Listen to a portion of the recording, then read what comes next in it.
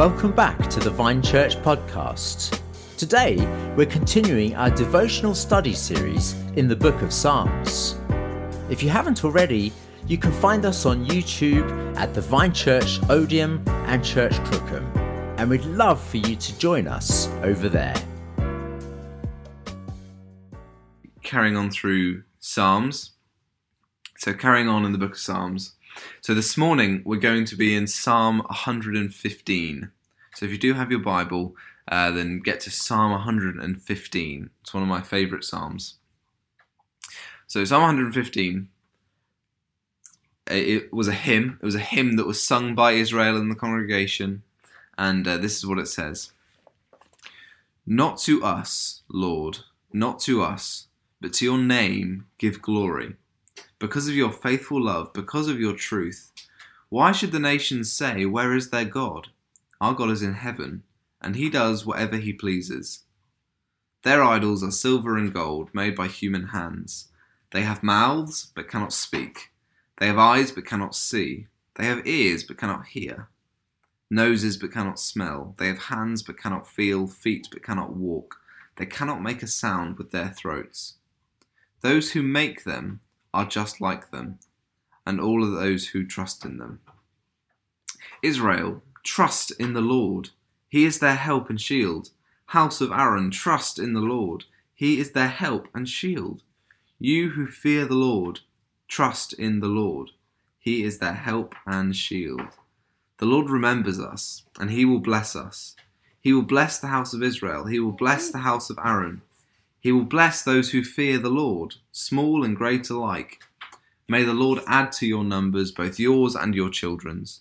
May you be blessed by the Lord, the maker of heaven and earth. The heavens are the Lord's, but the earth he has given to the human race.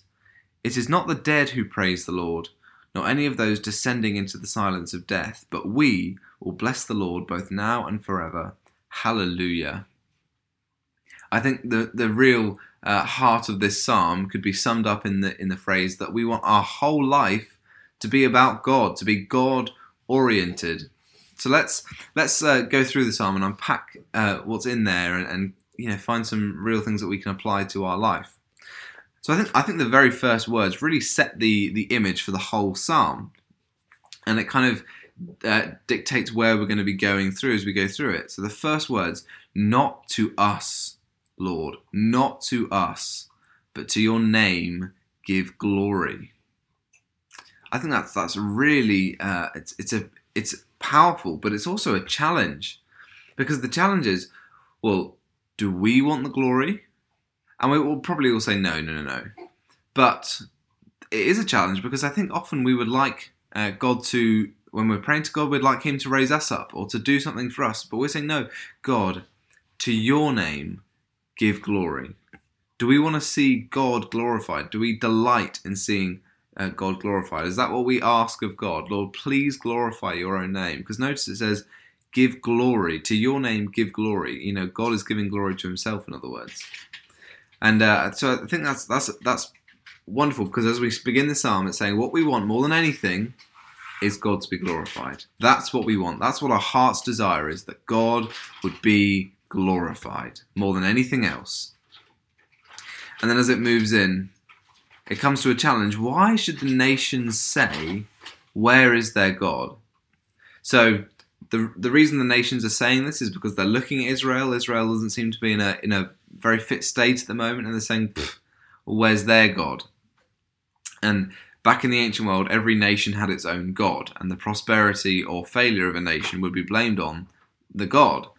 They don't realize that in Israel, they don't simply have a God, but they believe in the God who created all heavens and earth. So he's not just their God, he's the whole earth's God. But they're looking in and saying, what's happened to Israel? Their God must be looking after them. But then we get this. Our God, he isn't in Israel. Our God is in the heavens, and he does whatever he pleases. This is the absolute sovereignty of God. He does what he wants. In other words, no one can look at God and say, why is he doing that? Because the answer is, he's doing whatever he wants.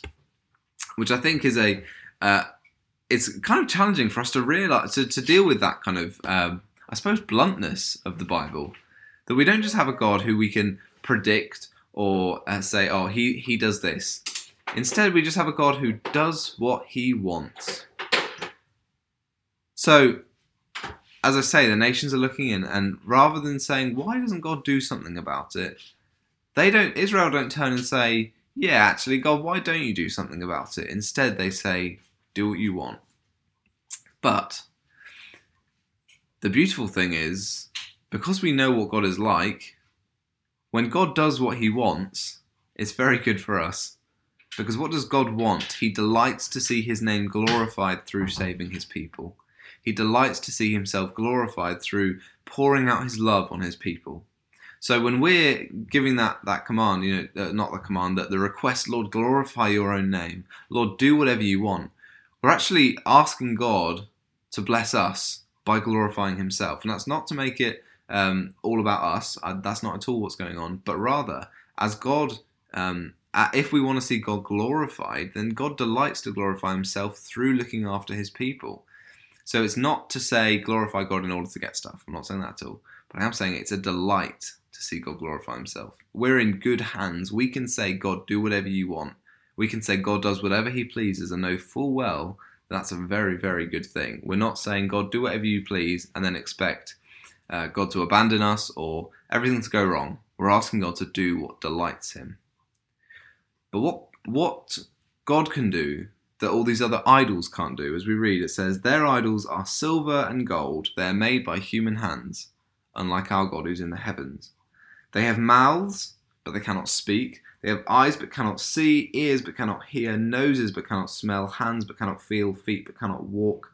They cannot make a sound with their throats. So these gods that they have are just statues, and statues aren't good for having a relationship with. Statues can't do anything. A statue can't tell the future like God can. A statue can't act in history like God can. A statue can't answer your prayers like God can. A statue can give you no promise that he will take you to the other side.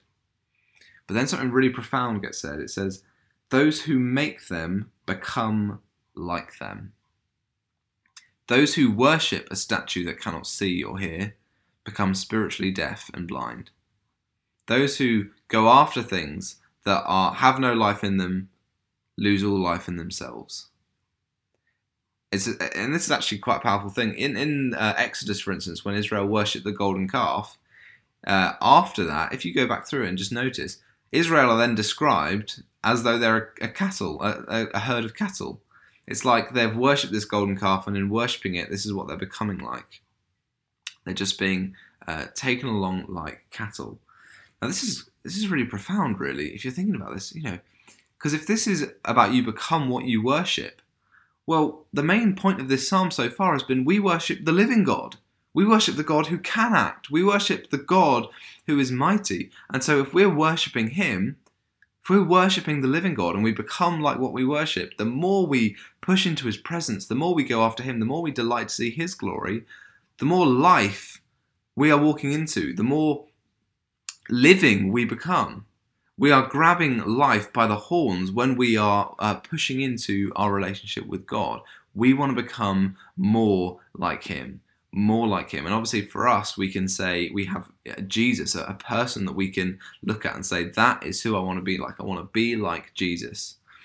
And so this kind of comparison of their idols versus our God are supposed to say, if you worship something that's dead, you become more dead. But if you worship the living God, you are walking into more life. You are becoming more alive than you've ever been before. And so what's said after that is trust in the Lord. He is their help and shield. The living God can be your help and shield. An idol can't. House of Aaron, trust in the Lord. He is their help and shield. The living God can answer your prayers. The living God can act. Idols can't. You who fear the Lord, trust in the Lord. He is their help and shield. We know that God can be our help because we know that God is alive. We know that God can be our shield because we know that God is mighty. The Lord will remember us and he will bless us. This is all obviously huge encouragements to us, but it comes from the beginning verses where it says our God is in the heavens and he does what he pleases. He pleases to be our help and shield. It pleases him to remember his promises to us. It pleases him to glorify himself through being faithful to his people. And so we can say he is our help and shield. He won't let us go. We then read about the Lord adding to your numbers, both to yours and to your children's. May you be blessed by the Lord. The Lord delights to bless. It's a wonderful reality to know that we serve the God who is both all-powerful, almighty, who dwells in the heavens, who can do whatever he wants, and yet he delights to bless us. In fact, he promises to bless us. He is the living God, not an idol. We then read, the heavens are the Lord's, but the earth he has given to the human race. Again, what a gift. That it's not saying it's no longer his, so we say, God, back off our turf, you gave it to us. It's more saying he gave it to us to dwell in, so that we may know him. And then listen to this comes back to the idol thing. It is not the dead who praise the Lord, nor any of those descending into the silence of death. This is coming off the back of the whole conversation about God being the living God and we become like him. It's not the dead who worship God, it's the living.